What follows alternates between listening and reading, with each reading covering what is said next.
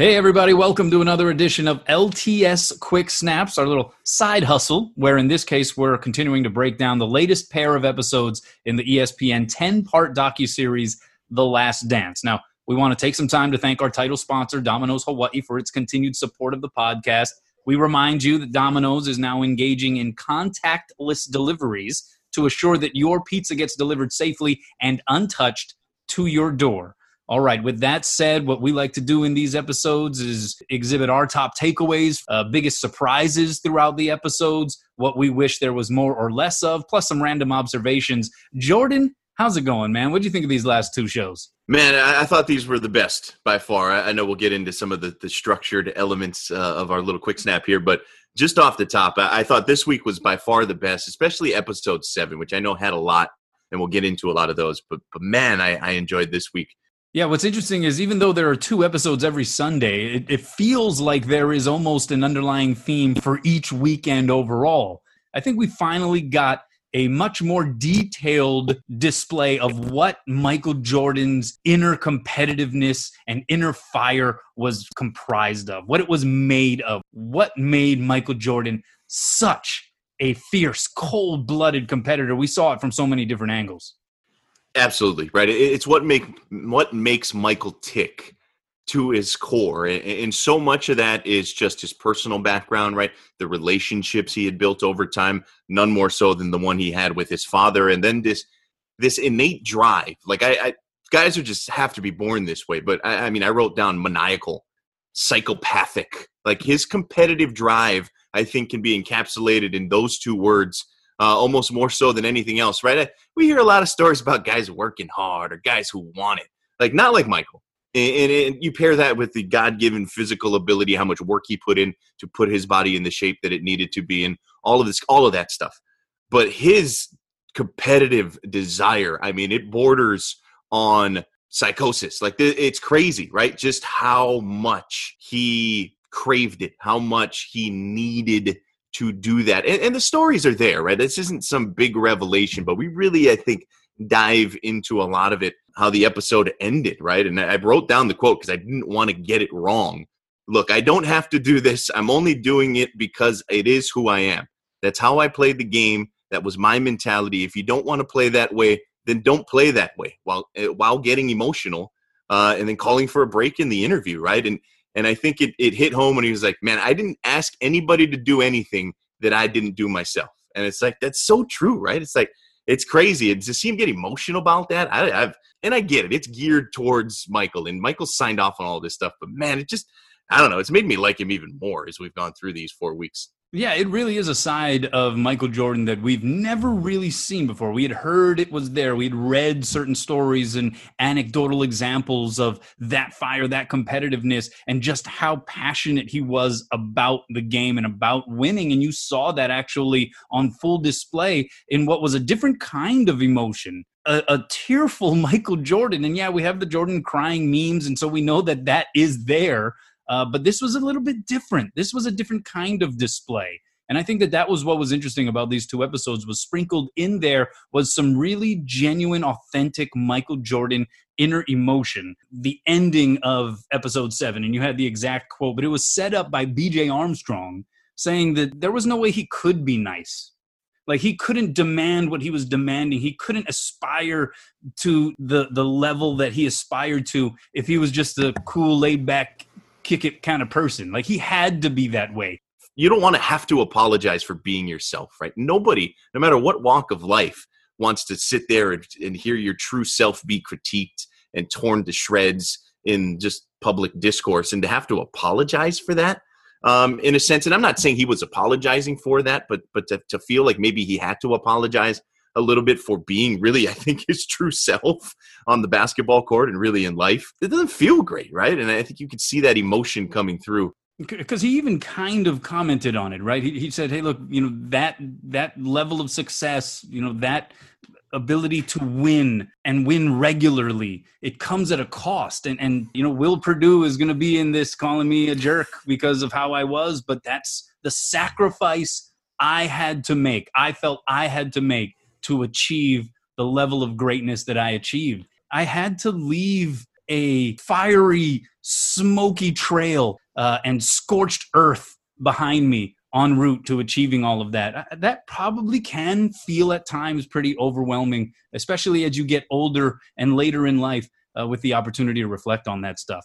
Michael is held up, right? He is the image we remember from the Nike ads, from the Gatorade ads, from him on the court where he was invincible. And you peel it back a bit and you get some of the good, you get some of the bad for sure, but we really got, I think, deep into the core of what makes Michael and seeing that, right, and losing a parent like that is something nobody wants to experience, but seeing how that all played in, how that tied in really to that stage of his career, right, the first retirement, the baseball try, and then eventually working his way back onto the court and winning 3 more titles. So it was revealing, I think, and that will make him as relatable as you'll ever see somebody who is a megastar like Michael Jordan be relatable. Yeah, this has humanized him in a lot of ways, even though this is clearly a narrative that is in part controlled by Michael Jordan, right? He is only allowing what he wants to be seen.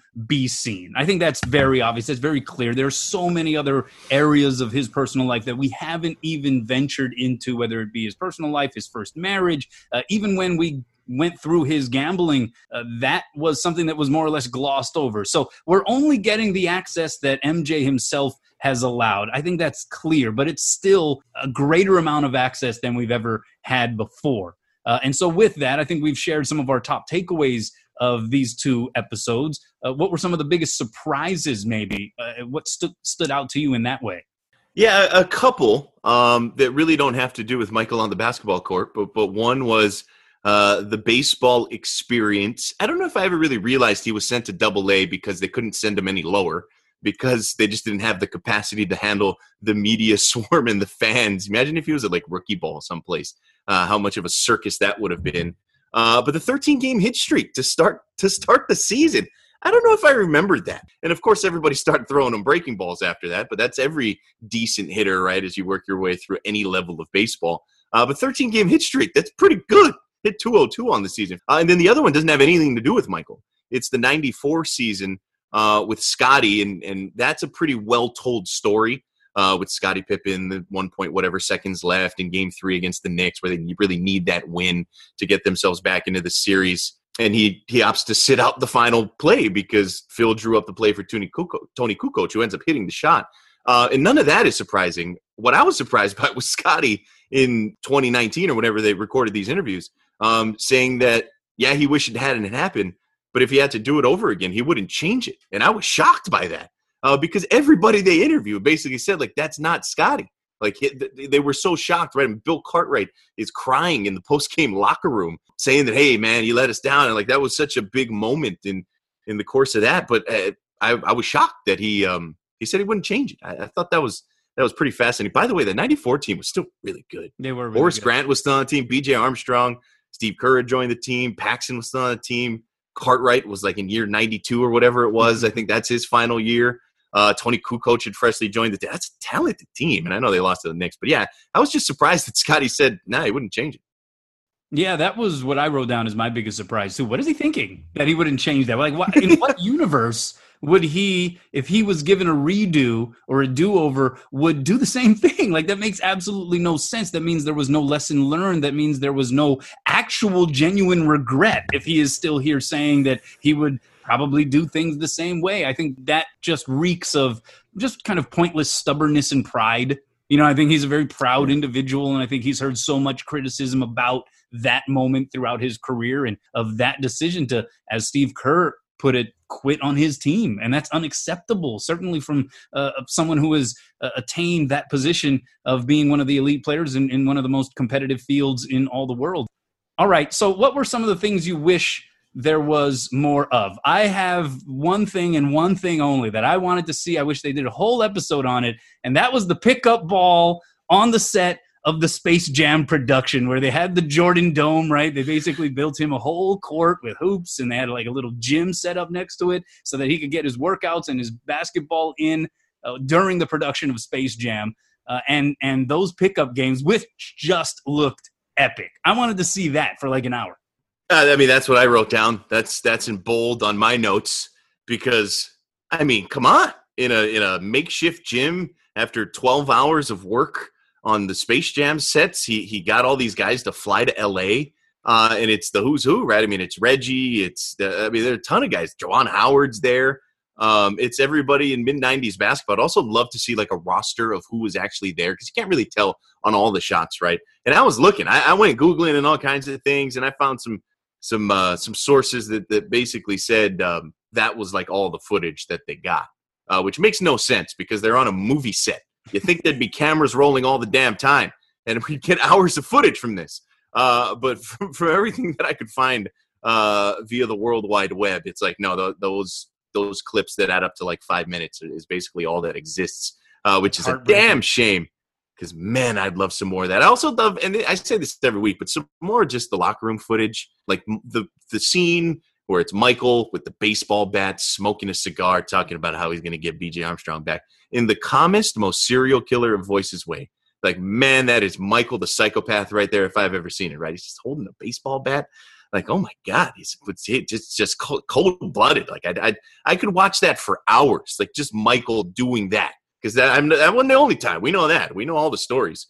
But just seeing more of that, oh, boy. It's a little chilling, but, man, is it fascinating. I thought the exact same thing. It looked like a scene out of one of the Godfather movies or something like that, and had this evil lurking underneath, and it was like, oh, my gosh, this is actually frightening to see Michael Jordan. Like, you could see he was visualizing what he was going to do to B.J. Armstrong and to that Hornets team next time they took the floor. And that was one of the themes, right, was how he would conjure up things, sometimes straight out of his imagination, things that didn't even exist. He would conjure them up as a means to put himself in that mode, that exact mode that we saw sitting there in front of his locker, holding the baseball bat. You got Joe's All That I Am playing in the background. I was like, okay, this is, first off, this is very indicative of the time because of the soundtrack, but at the same time, man, that was chicken skin and almost like, ooh, that could be pretty intimidating for sure. Let's get into some random observations. What were some of the things that stuck out to you from these last two episodes? Yeah, I got a few. I mean, this, I think, is almost the more fun part of the pod that we do. It's just the random stuff. One, the archived film crew footage, especially of that last season, but some of the others too, where it's, you get the film crew who's more courtside. It's the footage that's not the game broadcast footage. Man, is it good? Like the quality of those cameras and the film crews that followed the team around, especially in the last season, compared, to like just the NBC footage. There's no knock on NBC, but I mean, it's 1996, 1997 and 8, where you're like, yeah, it's not HD, that's for sure. But then you break out some of that archived film footage. It's like, man, it is good stuff, and just the quality of that, especially when you juxtapose it. The couple of the other ones you mentioned, Will Perdue. It's like anytime they need a little snippet, a little clip of a teammate who's going to provide a little insight on Michael being the jerk teammate, it's like they cut to the white guy. So it's Will Perdue, it's Bill Wennington, it's Chud Buechler, Kukoc to an extent, but it's like they always cut to the big white guy. And I know Judd was more before, but it's like they cut to the big white guy and say, hey, tell us about Michael being a dick. And it's like, well, here's Will Perdue. It's kind of the lead. And it's like, why is it all them and B.J. Armstrong, I guess, would kind of fall in that. But it's so funny. Charles Barkley said something funny in a recent interview where he said, hey, look, let's be honest. Mike couldn't be like that to all of his teammates. Like, he had to be selective to a degree. Like, I think it was asked of Charles, would you have allowed Michael to act that way towards you? And Charles, they were once really good friends and sort of had a falling out, and it's kind of sad that they're not really friends anymore because Charles said something critical of Michael's management in the front office. Charles said, hey, look, let's be honest, Michael was selective in the way he went about that kind of enforcement, we'll call it. He said, look, the two guys that he treated the worst, Scott Burrell and Steve Kerr. I was like, all right, yeah, that's a decent point. We don't have too much footage of Michael getting in Dennis Rodman's face, or at least in that stage of the Bulls dynasty, Scottie Pippen's face. Like, I guess he knew what they were, and they had earned his respect, and that was sort of the point. But that's kind of funny when Charles very simply put it like, yeah, so all the footage we got of him busting balls was Scott Burrell and Steve Kerr. a couple other observations I had. George Karl, what are you thinking, man? Say hi to Michael Jordan at the restaurant. He walks by and he ignores him. They have North Carolina roots, UNC Tar Heel roots, and he's just going to diss Michael and just totally inflame the situation. I don't know what he was thinking. And then one of the great signs that I had never seen before until this highlight reel of the Bulls-Sonics NBA Finals Series, legalize Kemp. In Seattle, legalize Kemp. Oh, man, that was fantastic. Another really good Sonics team, and that sort of led to another great observation, or at least just a fun moment in these two episodes, was Michael watching the interview of Gary Payton, the glove, saying that he was giving him problems, and if he had guarded him early in the series, maybe it would have been a different series, and just laughing, like belly laughing, like LOLing there right in front of the camera. I found that to be pretty remarkable. I mean, hey, look, it's MJ. We get it. But that's Gary Payton. Like, he's one of the great ones. He's one of the all-time defensive players, one of the great point guards. And Michael's just laughing out loud at the idea, the suggestion that GP was giving him problems. Yeah, which is Michael, right? And maybe a little disrespectful. It's not like Gary Payton wasn't good. And it's not like he didn't give Michael a little trouble in some of those games. It wasn't Michael's best NBA Finals, that's for sure. But it is funny when Mike just kind of laughs in the face of one of the best on-ball defenders we've ever seen in the NBA. I do have one other observation. Our guy, and the Hawaii folks will recognize the name, and I'm sure a lot of Maui people, but at 31 minutes, about 31 minutes into episode 7, when Michael's playing baseballs, it's like him in the on-deck circle or in the batter's box or something, and on the top step in the Birmingham Barons dugout is his teammate, former UH pitcher, Joey Fiera, who makes a little brief cameo there in episode 7. So we got to give a shout out to Joey, because he was an observation for sure, right. and a little snippet there. Looking ahead, what are you kind of hoping for here as the finale approaches? I'm not really looking forward to anything. I wish this would keep going. I'm pretty bummed, to be quite honest, that we're here at the end of the road. Just kind of curious how the story wraps up, and do we get anything post 1998? And how the team basically is done. Like, that's it for the Bulls. And we know Michael ends up in Washington, and Scotty's got, the third act, if you will, almost to his career. And Phil obviously wins 5 more titles, but I'm kind of curious what we get after the 98 season is finished. Jordan, a lot of fun. Looking forward to the next one. Talk to you next time, man. Can't wait. Taking off.